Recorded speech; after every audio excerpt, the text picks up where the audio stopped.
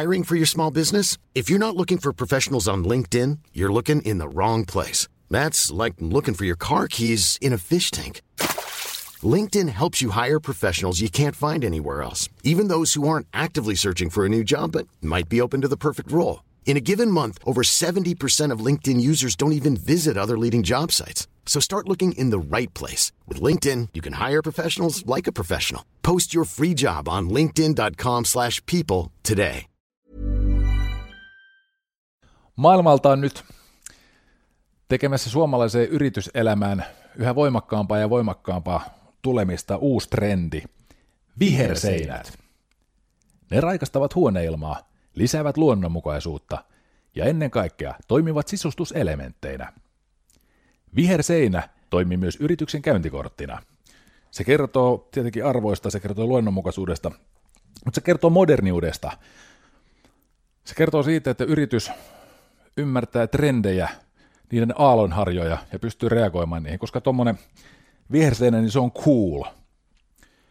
Suomessa tämmöisiä viherseiniä valmistaa, toimittaa ja tarvittaessa myös huolehtii Viherviisikko. Viherviisikolla on semmoinen periaate, että se minkä ne myy, niin siitä ne myös huolehtii. Eli toisin sanoen, jos yrityksellä ei ole hotsitusta tai kyvykkyyttä huolehtia viherseinästä, niin viherviisikko pitää niin sanotusti huolen, että se viherseinä on parhaassa iskussa. Sitten viherviisikolla on myös toinen juttu, mikä on itse asiassa semmoinen, mitä ei ole kenelläkään muulla, vain viherviisikolla. Se on ikuinen takuu. Viherviisikko tarjoaa Nopsajalan jakson. Kiitos viherviisikko.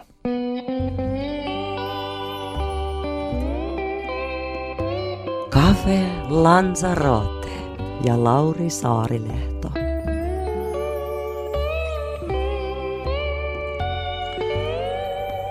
Hyvää päivää Nopsajalka. Hyvää päivää, Lauri. Ja tervetuloa Kiitoksia. Cafe Lanzarote vieraaksi. Kiitos, että sain tulla tänne sun studioille. Joo, mahtavaa kun tulit. Joo, se on kiva päästä tekemään tämä jakso. Mitä sä teet tuottajahommia tässä parhaillaan? Joo, mulla on tossa noin yksi uusi artisti, mitä nyt ei ole vielä niinku julkaistukaan, ja sille debyyttialbumi, ja se on ollut jotenkin hauska homma tässä näin. Tuolta noin vuoden vaihteesta asti ollaan tehty sellaista, ja sitten Auroran levyä tehdään, ja sitten on vähän yksittäisiä biisejä sinne sun tänne, ja sitten niinku, kai tässä niinku pikkasen alkaa keräilee ideoita sit seuraavaa omaa EP:tä varten, että nyt tosiaan toi Armada EP mulla on tässä näin valmiina, siinä on 5 biisiä, ja sit jotenkin mä kelaan toi EP-formaatti on silleen jotenkin nasta, että se ei ole sellainen heti sellainen loputon suo, että tässä on joku 12 biisiä, näin pitää käydä läpi tässä näin, vaan että voisin kuvitella ainakin, että kuulijallekin olisi magee, että on silleen 5 biisiä, että saa jotenkin siitä kokonaisuudesta heti kiinni. Mikä sun mielestä miksi EP on sun mielestä magee? Mikä siitä tekee? Koska mä itse saan kyllä kiinni, että siinä on jotain tosi coolia. Niin, en mä tiedä. Se on varmaan just toi, että se saa helposti jonkun, että se on kuitenkin kokonaisuus, mutta ei sit jotenkin niin, että se on helppo sisäistää heti, että mikä tää nyt on tää punainen lanka tässä näin, ja helposti jos sä dikkaat siitä, niin sä voit pistää sen loopilla soimaan toisen kerran ja pääsee jotenkin kärryille helpommin. Miten sä näet, että kuinka paljon tommoset niin tavallaan trendit vaikuttaa tällaisiin asioihin, koska jos yritän miettiä asiaa niin, että on 5 biisiä peräkkäin, ja sille, jotta sitä ei otsikoida EP:ksi, niin kokisiko sitä samoin positiivisia viboja siitä, kun nyt kun se on laitettu tämmöisen tavallaan niin kuin EP-brändin alle, että kuinka paljon tavallaan se mielikuva siitä, että tämä on hieno juttu, niin kuin mä palaan taas tähän niin kuin autokauppa-esimerkkiin, mikä mä sanonut aikaisemminkin, että, että ihminen, joka lähtee autokauppaan, niin pääsääntöisesti se ei mene niin, että silloin niinku ne ominaisuudet, joiden perusteella se on valinnut auton, vaan se menee niin päin, että se on valinnut se auto, että se haluaa Mersun, ja sitten se miettii ne ominaisuudet, mitä Mersussa on, ja sitten se ilmoittaa, että nämä on tärkeitä ominaisuuksia. Niin, mä tiedän, mun on tosi vaikea sanoa, kun mulla ei ole edes ajokorttia, niin miten se on, mutta no ylipäätään en mä tiedä, ruvetaanko keksiä jotain uusia termejä näille tuotteille, mitä me tehdään musiikkituotteille, koska ei enää niinku levyjä ole ja EP-hän tulee kanssa sanoista niinku extended play, että se on niinku oikeastaan niinku pidennetty sinkku oikeastaan, eks niin? Mutta silleen niinku puolikas LP mutta ei se ole niinku mikään LP eikä tää ole niinku levy, mutta tää on ehkä niinku kun julkaistaan digitaalista matskua, niin onko tämä nyt sitten vaikka soittolista, silleen soittari tai jotain? Niin. Joku käsityshän varmaan silleen pitää antaa kuulijalle siitä niin, että mistä tässä on kyse. Mutta se on jotenkin, siis se mitä mä tässä nyt niin mielessäni puntaroi, nimenomaan tavallaan just sen niin kuulijuus, että mikä sen kuulijuuden siihen tavallaan tuo. Miettii vaikka jossain kohtaa trendin, että farkut on revityt, niin sillä tavalla, että se on kaikkea muuta kuin käytännöllistä. Mutta tavallaan miten se, että onko se nyt niin kuin jotkut tietyt alfa-yksilöt, jotka päättää valita niinku tämmöiset niinku revityt farkut ja sen jälkeen kaikki lähtee seuraamaan. Siitä tulee, se vaan tuntuu niinku just tosi oikealta, että hei tämmöiset ne pitää olla. Nämä on niinku tosi hyvä juttu, mutta sitten ei kuitenkaan tiedä, että miksi. Ja niinku, tavallaan tämmöinen alitajuinen homma. Ja siis, koska jos mä nyt itse mietin tätä EP-asiaa esimerkiksi, niin mä jotenkin uskon, että tavallaan EPn suosio perustuu siihen, että miten siihen EPC:hen suhtaudutaan. Että tavallaan se nuoli ottaa kuitenkin suhteellisen voimakkaasti myös tavallaan siitä kuluttajasta siihen EPC päin yhtä lailla, mitä nuoli ottaa EPstä kuluttajan päin tai kuuntelijan päin. Saat säkin, mitä mä ajan takaa? En mä ole ihan varma. Mä näkisin aika paljon, että niinku käytännölliset syyt vaikuttaa hyvin herkästi julkaisuformaatteihin, että sisältööhän trendit vaikuttaa ehkä enemmän, mutta kyllä ainakin niinku itse miten kokee, niin kyllä mä niinku, ja levyyhtiön kanssa mietitään, että mikä olisi sellainen niinku, mikä on sopiva tapa tuoda tässä ajassa musiikkia ihmisten saataville, ja jos ei sen tarvitse olla enää se fyysinen lätty, mikä haetaan kaupasta, mikä se ei voikaan olla enää niin kuin, se oletusformaatti, niin silloin haetaan sitten niin kuin muita keinoja, mikä on niin kuin, mikä olisi kuluttajalle helpoin tapa tutustua tähän musaan.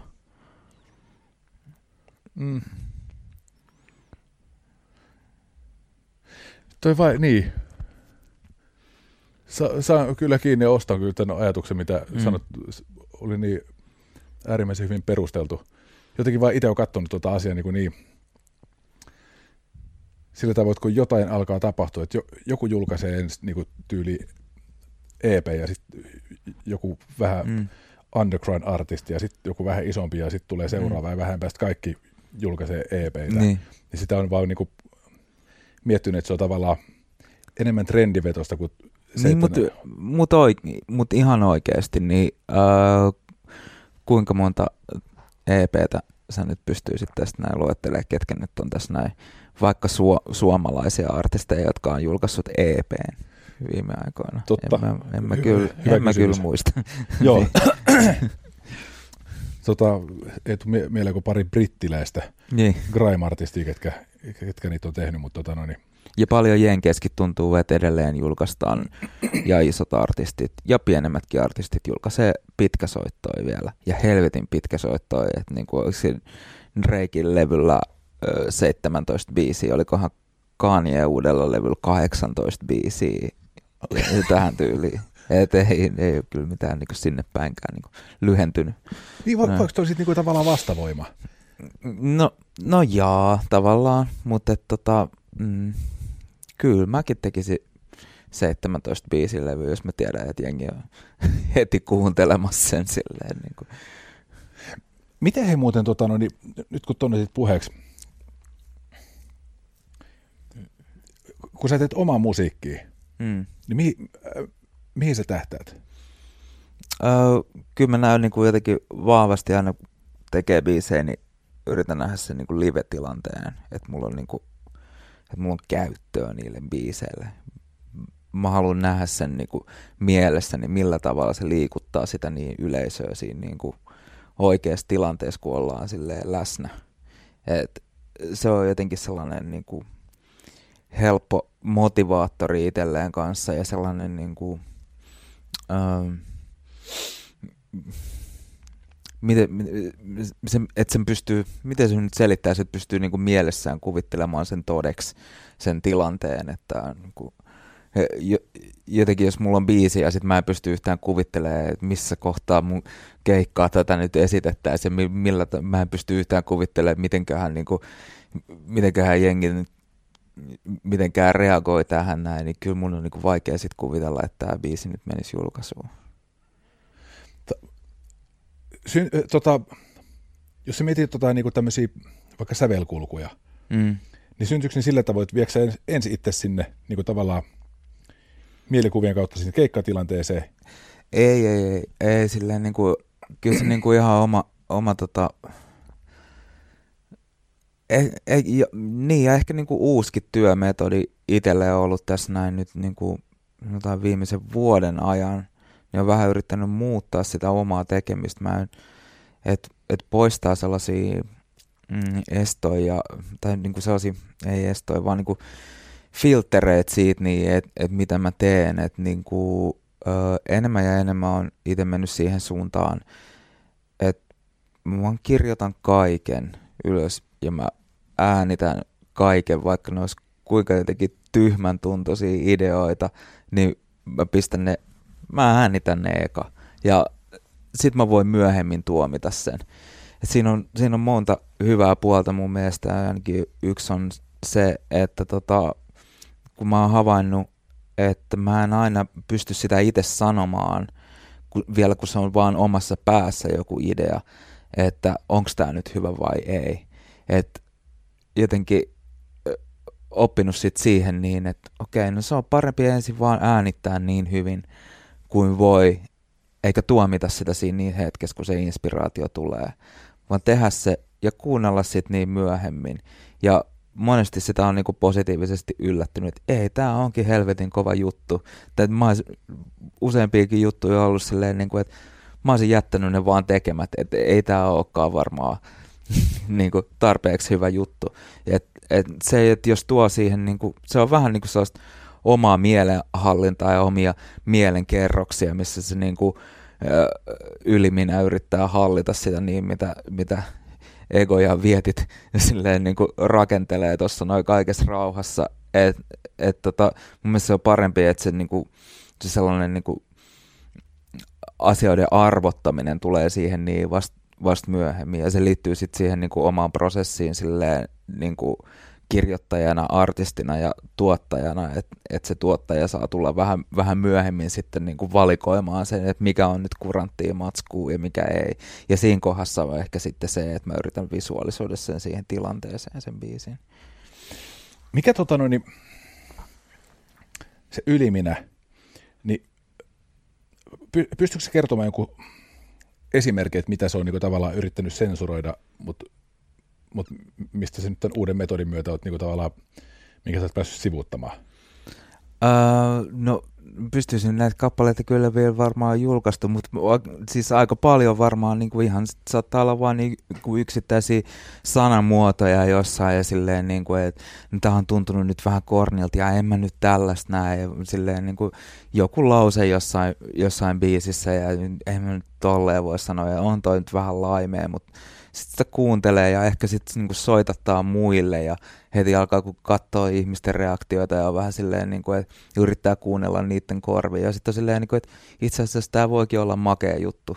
Ja sitten toisaalta se menee toisinkin päin, että kyllä sä huomaat, että vaan soitat muille niin biisejä ja sitten on silleen, että omiakin korvia alkaa punottaa ja sitten silleen, että ei Antti, ei näin. Mun mielestä on kivempi, että jotenkin, että se ei ole siinä niinku se hallitseva siinä vaiheessa, että jos mä teen yksin biisiä tai tekee jonkun muun kanssa, että on niinku heti sanomassa, että ei näin. Että meidän pitää, tässä on nyt tämä meidän fokus, että tähän meidän pitää tähdätä, että siihen kuuluu tällaiset jutut ja nämä jutut ei kuulu tähän näin. Ja totta kai sitä pitää olla sitten niinku, ja silleen, kun tekee ammattilaisen musiikkiin, niin ymmärtää tietenkin, niin kuin, että tietyt lainalaisuudet pätee, että mennään nyt jotain valtaväylää pitkin ja että on niin kuin tietyt reunaehdot olemassa, mutta että niin kuin, se pyrkimys mun mielestä pitää olla siinä niin, ihan niin kuin, vapaassa ilmaisussa. Toi on ihan hemmetin mielenkiintoinen juttu niin kuin siinä mielessä, kun semmoinen todella yleinen ja iso viisaus, että pitää kuunnella niin kuin itseä ja sitä, mikä tuntuu omasta mielestä niin kuin hyvältä. Mutta sitten kun siinä omassa mielessä on kuitenkin myös nimenomaan just näitä tämmöisiä suodattimia. Niin, rajoitteita, mitkä itselleen luo. Joo. Niin, ja sitten toi oli itse asiassa, kun sä sanoit äsken, että kun soittaa näitä biisejä tai pätkiä joillekin tutuille ja niin tavallaan vieraille korville, ja sitten kun siellä on semmoisia, että omikin korvia kuumottaa, niin tuli niin tavallaan tuossa kohdassa nimenomaan mieleen se, että periaatteessa se ajatus tuossa taustalla on nimenomaan olla kuuntelemat niitä omia korvia, että mitä ne sanoo, ja sitten kuitenkin samaan aikaan pitäisi hirveästikin kuunnella niin sitä niin omaa, minkälaista tasapainottelua, miten sä niin tavallaan järkeilit itse ton asian kanssa, että missä kohtaa kuunnella muita, missä kohtaa ei kuunnella muita? Jaa, se on aina jollain tavalla, kyllä se on niinku kinkkinen juttu, että milloin se on fiksua ja milloin ei, ja kyllä sitä niinku kokemuksen kautta niinku, sitä täytyy vaan opetella. Välillä sitä saattaa kuunnella liikaa muiden mielipiteitä, ja välillä se olisi ihan fiksua kuunnella muiden mielipiteitä. Sepä on se juttu, että tasapainotella siinä niin, että niinku, kyllä se on, niin, joskus se on ihan järkevää ja sieltä tulee hyvää palautetta, mutta niinku, että kyllä ne täytyy sitten niinku jotenkin käyttää oman ajatusprosessin kautta ja silleen. Mutta se mitä mä yritän sanoa, mä muistan, että me ollaan aikaisemminkin juteltu siinä, niin, että niinku, mikä on se niinku oma tekeminen on silleen, niinku, että mä teen tosi paljon itse ja just ihan sieltä niinku kirjoittamisesta ja äänittämisestä ja tuottamisesta ja miksaamisesta lähtien. Et se, että pitää muistaa eriyttää niitä prosesseja, ettei ole niinku jotenkin ne kaikki minät siinä niin samaan aikaan höyryymässä ja jotenkin siitä tulee vaan sellaista sotkua. Toi yliminä, joka on musta äärimmäisen mielenkiintoinen tapaus. Niin kuinka hyvin sä tunnet sun oman yliminä? Tiedätkö mistä se mihin se yrittää tarttua? Kai se yrittää tarttua sellaisiin asioihin, että älä nyt paljasta liikaa ja älä mene mukaamaan ittees, älä tee mitään noloa ja sellaisia juttuja. Sitähän se niinku kovasti yrittää kontrolloida, eikö niin? Mutta sitten se seuraava kysymys on, että mikä tavalla on se, mitä itsestä ei haluaisi paljastaa? Koska nehän ei välttämättä... Eihän me sitä tässä voi kertoa. Kun ne ei välttämättä ole ratiollisia. Heikkouksia ja sitten niinku, toisaalta sellaisia niinku, salattuja seksuaalisia tunteita ja muuta sellaista. Näitä nyt varmaan niinku monilla ihmisillä on. Ja sitten se varmaan se yliminä yrittää kontrolloida sitä niin, että niinku, sellaisen niinku sosiaalista mukautumista. Ja sitä varmaan kanssa, että niinku, et mitään kollegat sanoo ja sillä lailla semmoista. Tuo on saakelin mielenkiintoinen juttu tuo yliminä, koska toi mitä sä nyt sanoit, että tavallaan oli semmoisia niin kaikkein henkilökohtaisempia juttuja, jotain niin kuin seksuaalisuutta ja muuten. Kun nyt rupean miettimään, niin että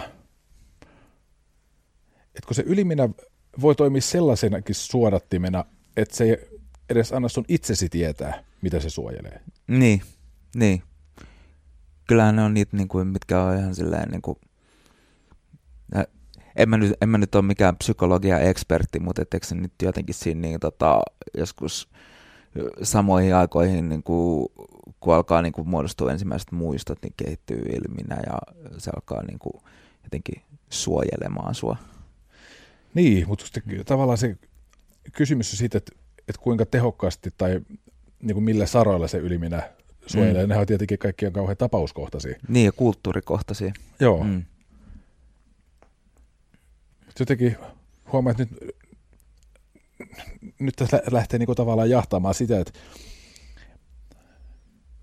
jos ihminen on säveltäjä tai ihminen on sanottaja tai muusikko, niin onko yliminässä jotain yhtäläisyyksiä tavallaan siinä, että millä tavoin se yliminä toimii, mitä se suojelee tai mitä se, niin kuin, mihin se yliminä kannustaa. Niin kuin, koska sitten taas toisaalta toihan on niin kuin myös melkoista tulella leikkimistä sillä tavoin, että kun se suojelee sitä niin kuin henkilökohtaisesti sitä niin kuin intiimiä minää, mutta sitten samaan aikaan, tai niin ehkä se on sitten joku muu kuin se yliminä, joka on se voima, joka houkuttelee tekemään kappale, jota niin kuin toivon mukaan kaikki kuuntelisi. Ja niin kuin tavallaan, missä haluaa antaa myös jotain niin paljon henkilökohtaista, niin äärimmäisen paljon henkilökohtaista, se ei ole ihan liian henkilökohtaista. Niin. Jotenkin päästä siihen rajaan. Niin. Mutta ehkä toisaalta sitten taas se on se, mikä tuo tuikin tarpeellisen vallan tuntee. Niin, ja kontrollin tuntee, ja sitten niinku, ja sit jos nyt puhutaan edelleen musiikin tekemisestä, niin sitten kaikkea sellaisia, niinku, mitä kokisi, niinku, että on niinku sellaisia jotain musiikillisia rakenteellisia sääntöjä, koittaa niistä niin muistuttaa, että se tollaista voi tehdä ja pidä tässä kohtaa tämä jännite yllä, että sitten se niinku purkautuu siihen kertosäkeeseen. Sellaisia niinku, kanssa sellaista niinku rationaalista juttua, että niinku, et nää tässä näin, mutta niinku, mun mielestä silleen niinku kaikille silleen niinku, että nimenomaan järjestää silleen niinku aikansa ja paikkansa, että bottom line on se vaan, niinku, että älä tuomitse omia ideoita liian aikaisin. Että antaa sen kaiken ensin tulla ja sulla on aikaa siitä niin sitten valikoida, mikä on sitten kuranttia kamaa. Saat sä kikseen siitä, kun sä onnistut hillitsemään itseäsi? Onnistun hillitsemään itseäni. Niin siis nyt tuli tästä mieleen, kun sä sanoit, että sanoit sanat säästä se kertosäkeeseen. Niin, no jotain sellaista, niin. Koska mä saan niinku tosta oikeastaan täysin jopa eri maailmassa kiinni. Tää oikeasti, sori, nyt tää on todella hämärä esimerkki. Mutta perjantai-iltapäivä ja jotenkin se henkinen tila, että nyt viikko on tullut päätökseen, on tullut tehtyä hyvin duunit ja saatu aikaiseksi jotain hyvää ja hienoa. Ja sitten sä ootat, että sä tiedät, että sieltä tulee joku hyvä leffa telkkarista. Ja sä asettaudut, sä oot ostanut vaikka pussillisen sipsejä ja tiedätkö, karkkia jotain merilevä kaviaaria. Ja tekis mieli sitä ottaa jo, mutta sä päätät, että ei. Kun mä siivoin ensin, mä pistän sillä tavalla, että kämppä on vielä tip-top, niin sit on täydellistä. Ja sit sä teet sen. Ja sä onnistut taimaamaan kaikki sillä tavalla, että tiskit on tiskattu, imuroitu, kukat kasteltu ynnä muut. Ja sä istahdat siihen alas ja katot, no niin nyt alkaa leffa ja rupeat kiskoa herkkuja. Niin siinä mä jotenkin saa semmoisen fiiliksen, että siihen liittyy hirvittävän isolta osin just semmoinen tavallaan itsekontrollista tuleva hyvä fiilis Niin. siitä, että mä pystyn niinku himmaamaan nämä merileväkaverit vasta tähän asti ja niinku luomaan maltoja. Sama kuin seksissä silleen, niinku, että pidennetään sitä nautintaa, eikä tulla heti yhtä silleen, niinku,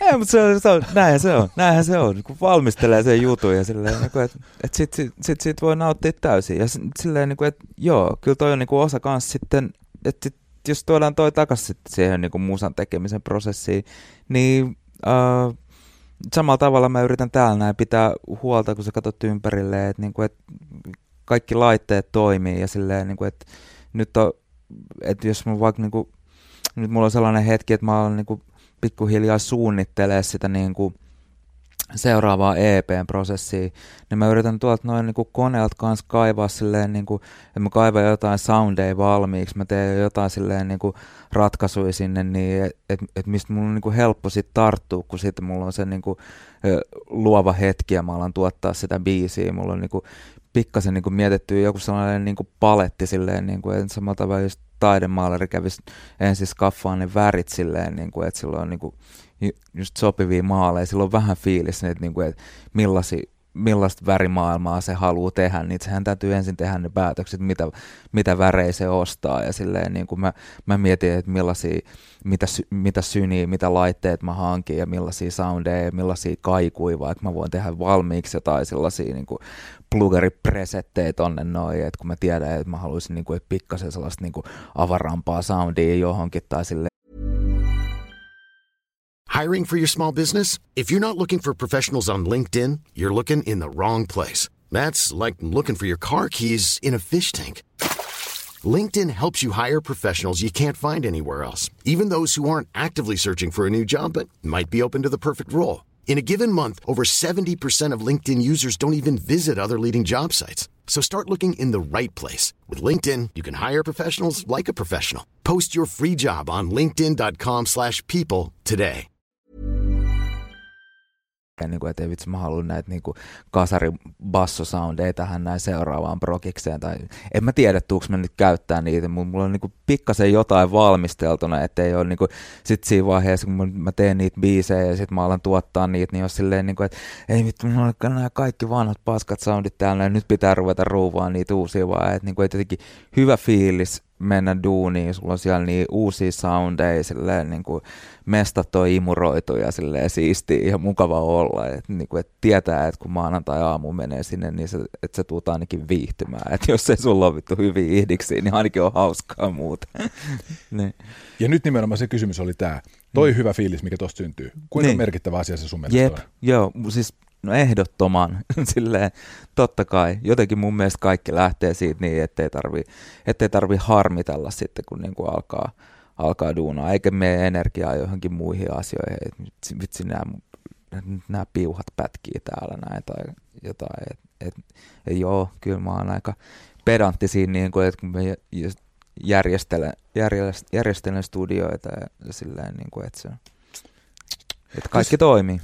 Tois hemmetin mielenkiintoista tietää, että jos tekisi periaatteessa saman biisin niin kuin huonoista lähtökohdista ja asetelmista, sillä tavalla, että jostain vaan jotain vaan, ja sitten äärimmäisen hiottuna, että mikä tavallaan se, kuinka iso se lopputuloksen ero loppujen lopuksi olisi. Ja olisiko se lopputuloksen ero niin kuin siinä biisissä vai siinä, mitä se biisin kokee?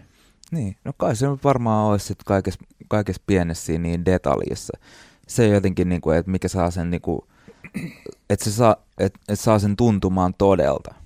Eikö se niin kuin sama jossain niin kuin jenkkisarjoissa ja kuin The Wire ja tällaisia, niin kuinka itse on kuullut vaan niin kuin storeja siitä, niin joku tuntee jonkun tuolla noin jenkeissä, niin kuin tietää, miten noita niin kuin jenkkisarjoja vaikka rakennetaan, tai joku Mad Men. Että siellä oli niin kuin, oliko siellä joku $10,000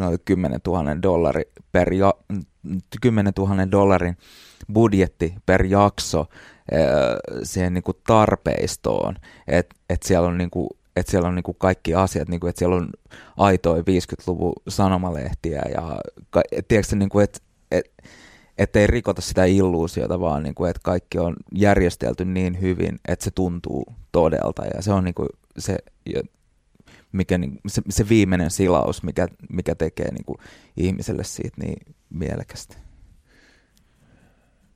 Niin, no tossa on myös yksi hemmetin mielenkiintoinen juttu, mihin tuskin on olemassa mitään yksiselitteistä vastausta, mutta kun mä oon miettinyt just, että kun tavallaan on tämmöinen ihan järjettömän kokoinen budjetti, millä pystytään niinku tekemään se viimeinen silaus, niin itse asiassa kuinka iso osa siitä silauksesta on tietoisuus siitä, että meillä on mahdollisuus ihan mihin tahansa. Niin kuin tavallaan se tunne siitä, että meillä on koko maailma käytössä. Niin kuin tavallaan kuinka paljon se ruokkii sitä itse tekemistä pelkästään niin kuin tietoisuuden tasolla niin kuin olemassaolollaan. Että kuinka paljon se loppujen lopuksi niin kuin se niin kuin käytettävissä oleva budjetti näkyy niin kuin konkretian tasolla niissä yksityiskohdissa, kuinka ratkaisevia asioita ne loppujen lopuksi on verrattuna siihen, mitä se saa aikaa siinä työryhmässä, niin kuin minkälaisen uskon se synnyttää siinä ryhmässä, kun ne tekee sitä, jolloin ne äityy itse parempaan suoritukseen. Niin, no sinänsä varmaan se on niinku se luottamus siitä, niin että niinku, jos ajatellaan sitten taas niinku vaikka oltaisiin tekemässä teatteriesitys tai siitä, niin että usko siihen, että niinku, et meidän lavasteet ja valot ja kaikki siinä niin ympärillä ja puvusto on kaikki tarvittavalla tasolla, että me pystytään luomaan se illuusio, että sun ei tarvii niinku näyttelijänä tehdä siellä jotain taikuritemppuja silleen, niinku, että sä saat yleisön mukaan, vaan että sä voit luottaa siihen niin, mitä on sun ympärillä, mitä sä et itse näe, että se on kaikki tukemassa sitä niin, mitä sä teet. Niin samalla lailla, jos ajattelee, että niinku, jos puhutaan näistä EP:istä, mitä mä oon kelannut tehdä, niin silleen, niinku, että siinä on se niinku soundimaailma ollaan jo suunniteltu silleen, että mä tiedän, että se tuntuu niin kuin jotenkin todelta ja aidolta, kun ihmiset kuulee sen biisin, että siellä on niin kuin, se on samalla tavalla niin kuin suunniteltu se äänimaailma sinne.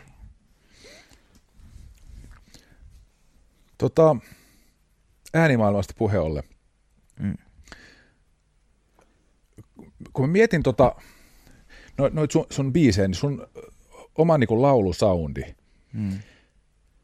niin se on jotenkin mun mielestä ihan äärimmäisen hyvin linjassa sen niin kuin musiikin tunnelman kanssa.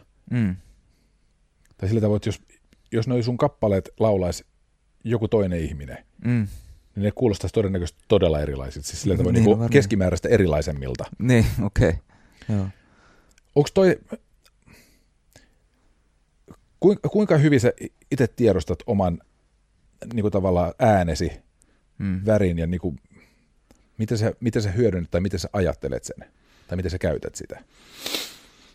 Oman laulusoundi, se on jotenkin ollut sellainen, niin kuin, mähän olen alkanut laulamaan silleen, että meillä oli, ja onkin varmaan kyllä niin kuin ensimmäinen keikka silleen koskaan, meillä oli yläasteen joku juhla, ja meillä oli Broidin kanssa bändiprojekti, meillä oli trio, mä soitin kitaraa, Broidi soitti rumpuja ja yksi Nikke soitti bassoa siinä, ja me oltiin treenattu ne biisit silleen, että Broidi laulaa ja me vedettiin Henriksiä ja jotain sinne päin, Henriksit mä muistan, että niitä vedettiin, ja sitten silleen 5 minuuttia ennen keikkaa Broidi oli silleen, että se skagaa, että ei hän halua laulaa. Mä silleen, että vittu, me mennään kuitenkin vetämään ne biisit, niin mä laulan sitten. Ok. Ja se on ollut jotenkin aina sellainen, että en ole suunnitellut, enkä ole pitänyt itteeni koskaan niin kuin silleen niin kuin kovana laulajana tai silleen, niin kuin, että mulla olisi jotenkin erityisen hyvä ääni, että antakaa mun laulaa, että mulla on tosi hyvä ääni. Ja sillä on vaan niin kuin, että jotenkin aina ajautunut siihen niin, että sitten taas no mä haluan tehdä näitä tekstejä ja mä haluan tehdä näitä biisejä ja sitten ollut silleen, no kuka nää nyt laulaisi ja sitten joku on yrittänyt laulaa, no ei kyllä tolle, että mä haluaisin, että se menee tälleen näin ja sitten vaan päätynyt siihen niin, että no okei, pakko tässä on jotenkin opetella laulaa, niin se on ollut sellaista tsemppaamista kyllä koko ajan se niinku oma laulaminen ja sitä mä opettelen opettelen edelleenkin, että en mä pidä itseäni mitenkään hirveän taitavana siinä, niin että se on niinku, se on kamppailu koko ajan, mutta niinku, et miten mä koen oman äänen, kyllä mä niinku, varmaan sitä niinku, koska mulla ei ole kovin niinku laaja ääniala ja sitten en koe olevani hirveän niinku taitava, niin sit mä koitan niinku hirveästi panostaa siihen niin, että mä miettisin jokaisen fraasin ja jokaisen sanan ja jokaisen nuotin silleen niinku sen äänen sävyn silleen mahdollisimman tarkkaan, että miten mä vedän sen. Niin silleen niistä varmaan on tullut hyviä. Onko että kun sä vedät jonkun äänen mahdollisimman tarkkaan, niin onko se fyysinen juttu vai onko se mentaalinen juttu? Vai molempia? Molempia, mutta ehkä enemmän fyysinen ja ehkä niinku itselle on se, niinku, se fyysinen puoli on se haastavin kuin mentaalinen. Mä oon helppo heittäytymään silleen niinku henkisesti johonkin fiilisten vietäväksi ja aina miten milloinkin tarvii silleen niinku on. Siis sillä tavalla, että sä pystyt valkkaamaan se fiiliksen, mihin sä heittää. Niin, no siis silleen, niin kuin, että sanoisin, että mä oon niin kuin empaattinen tyyppi ehkä, niin kuin, ja samoin tavoin, niin kuin, että kun mä juttelen jonkun kanssa, niin mä alan helposti matkimaan sen toisen eleitä ja tapaa puhua, ja silleen, niin kuin, että mä niin kuin, yritän luoda sellaisen niin kuin mukavan tilan meille, missä voidaan jutella, ja samalla tavalla, kun mä juttelen mun kappaleen kanssa, niin sit mä niin kuin, pystyn helposti niin kuin samaistumaan niihin fiiliksiin, että se tunnetilan hakeminen ei ole jotenkin itselleen se haaste, mutta sitten taas niin kuin, ihan fyysisellä puolella mä oon 10 vuotta kärsinyt kroonisista selkäkivuista ja moni haasteita siinä, niin, ja niin kuin nytkin kuuluu 2 päivän keikkailun jälkeen omassa puheäänessäkin tietty karheus ja en ole pystynyt lopettaa tupakointia ja tällaiset asiat, niin ne on mulle haasteita, että mä oon niinku fyysisesti tarpeeksi hyvässä kunnossa laulakseni. Okei. Mä hain oikeastaan toi äänenvärijutu kanssa enemmän sitä, kuin mahtavaa, nyt mä pääsen vetämään omaa suosikkisitaattini tähän kohtaan, että on, niinku, mitä mä elämässäni eniten käyttänyt ja pyrin käyttämään vastaakin. Katoin joskus itse asiassa aika tsäkällä semmoista TV-ohjelmaa kuin Inno, jossa on Marko. Ja sitten siellä oli ne remppasi semmoista kämppää, jossa oli joku tämmöinen niinku hyvin raffi tämmöinen niinku teollisuus ilmanvaihtohormi, joka oli tosi poikkeava siitä. Ja tämä Innon Marko sanoi, että mitä ei voi peittää, pitää korostaa.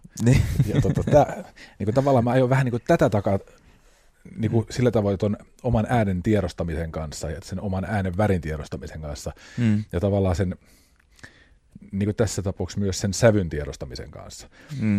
Että jos sä tunnet, minkälainen sun ääni on, minkälaisia tavallaan fiiliksiä se synnyttää, minkälaiseen maailmaan se sellaisena kuljettaa, niin tavallaan hyödynnäksä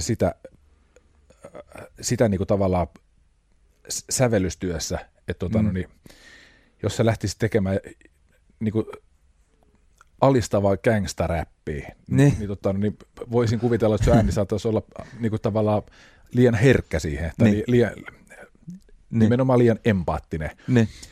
Mutta nyt kun miettii näitä sun biisiä, ne kuitenkin kulkee tosi hyvin linjassa sillä tavoin, että se mitä ne sävelkulut ja mitä se kappale yleinen tunnelma viestii, ja sitten tavallaan se, mitä sun ääni viestii, ne kulkee nimenomaan linjassa. Onko tämä tavallaan tietoinen juttu vai onko semmoinen, mikä vaan syntyy?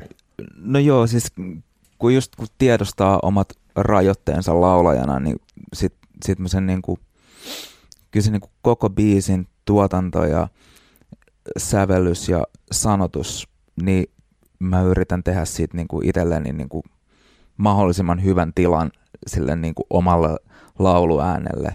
Et se on mitä niinku on yrittänyt harjoitella enemmän ja enemmän niinku kappaleiden tekemisessä, että niinku lähtee siitä niin, että siitä laulusta.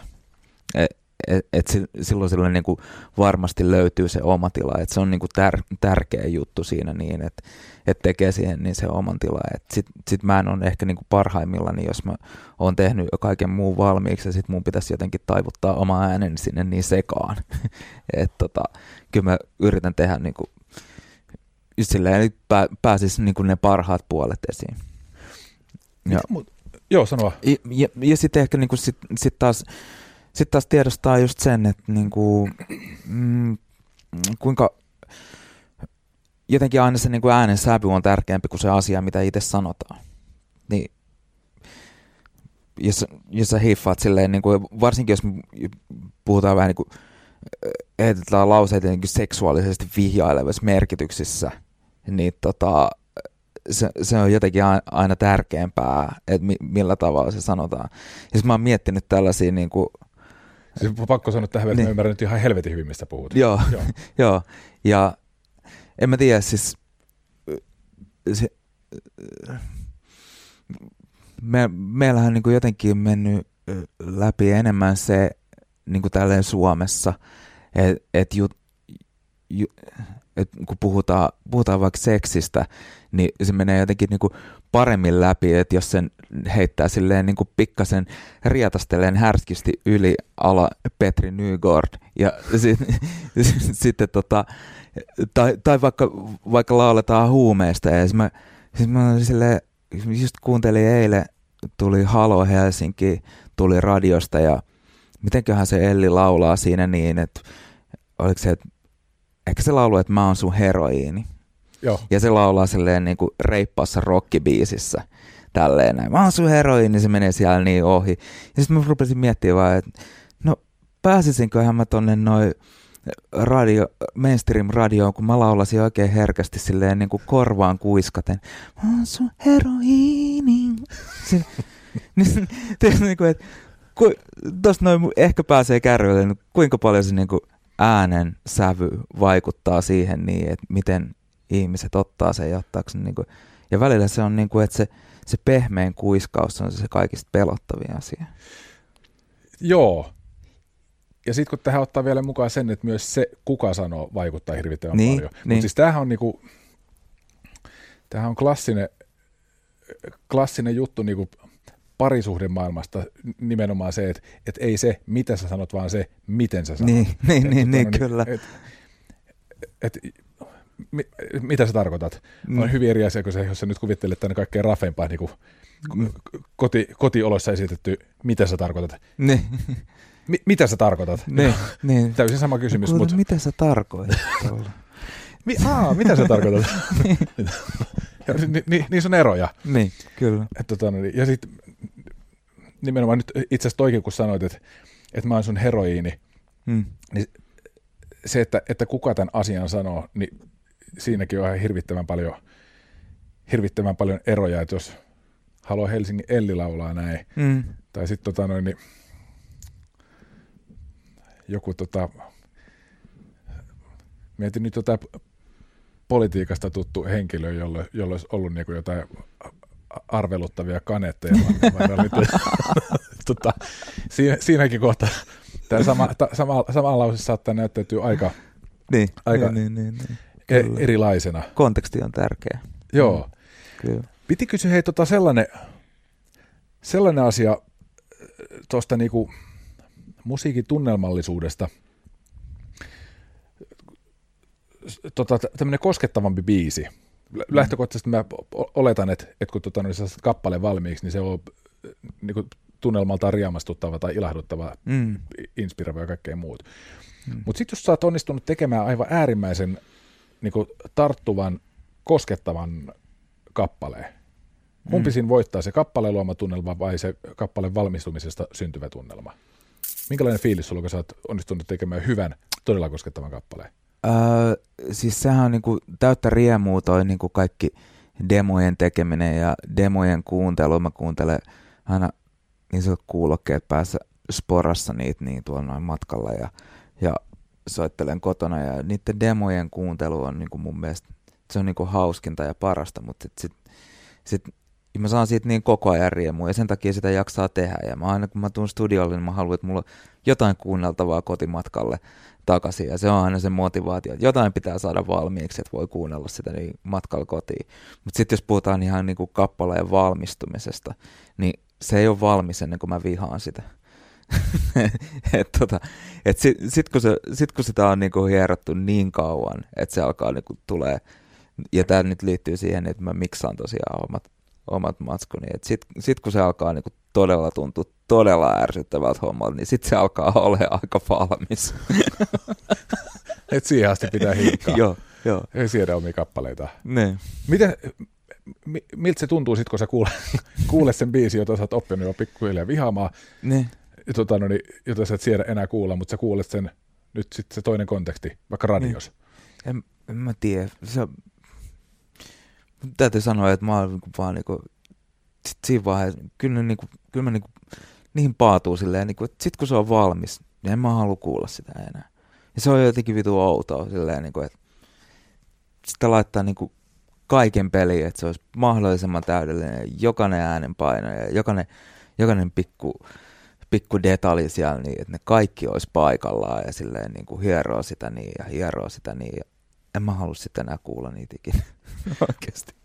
Että ainoa tilanne, missä et se niin kuin dikkaa siitä, niin sitten kun mennään keikalle ja saa esittää niitä kappaleita, mutta jotenkin se aina tökkii mulle kuulla omia kappaleita, varsinkin jos on muita ihmisiä seurassa, vaan silleen, että ei mä halua sitä kuulla. Miltä se tuntuu? En mä tiedä, siis tuntuu jotenkin niin kuin, että samalla kun muut ihmiset kuuntelee sitä, niin kuin ne kattoisi ja tarkkailisi mua koko ajan.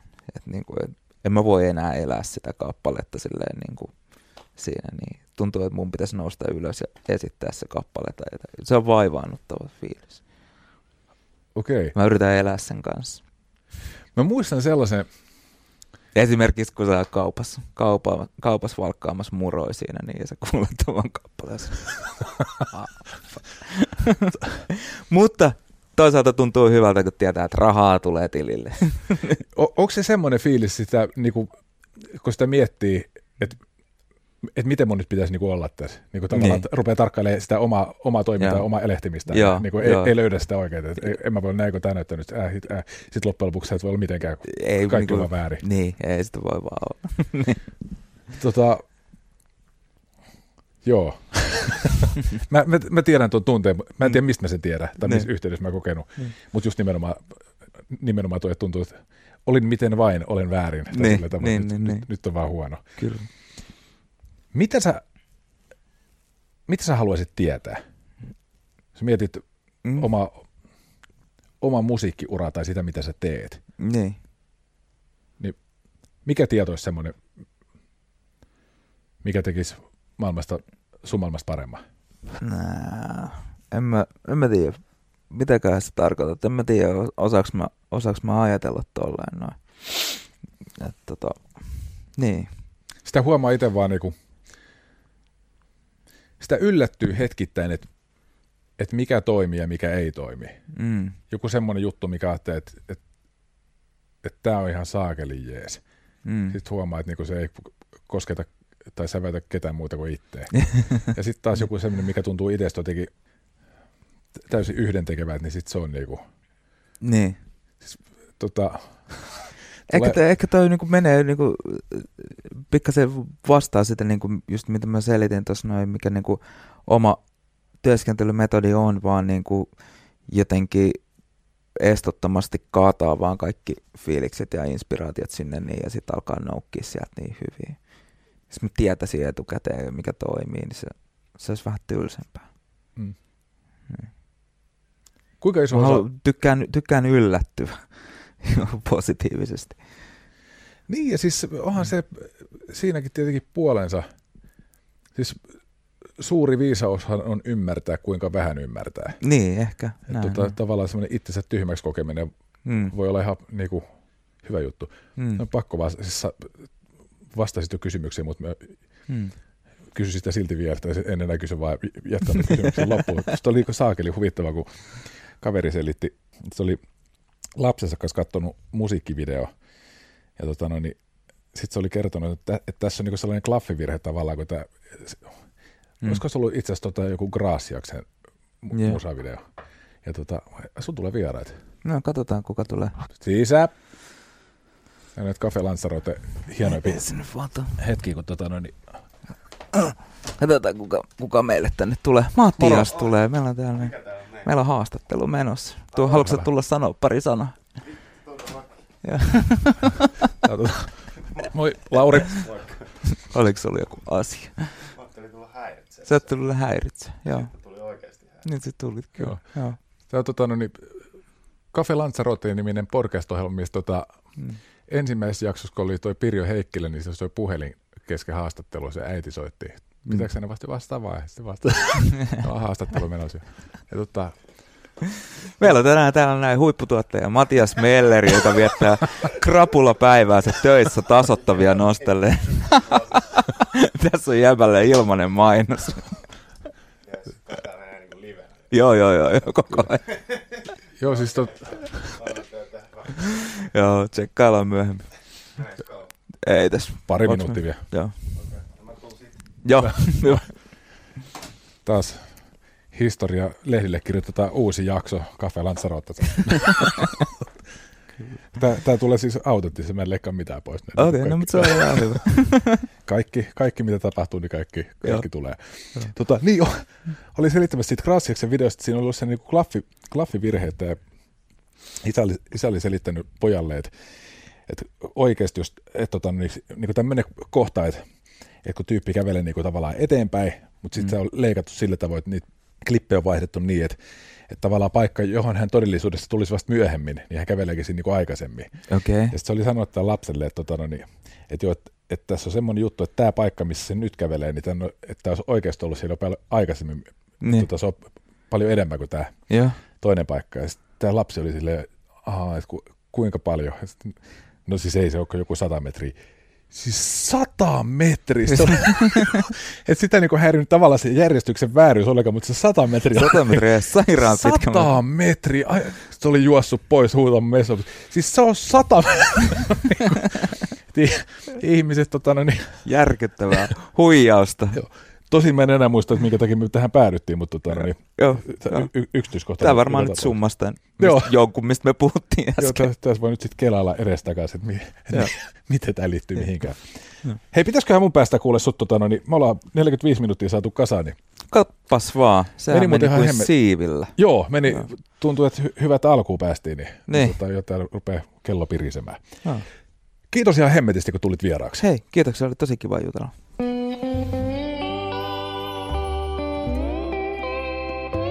Cafe Lanzarote ja Lauri Saarilehto.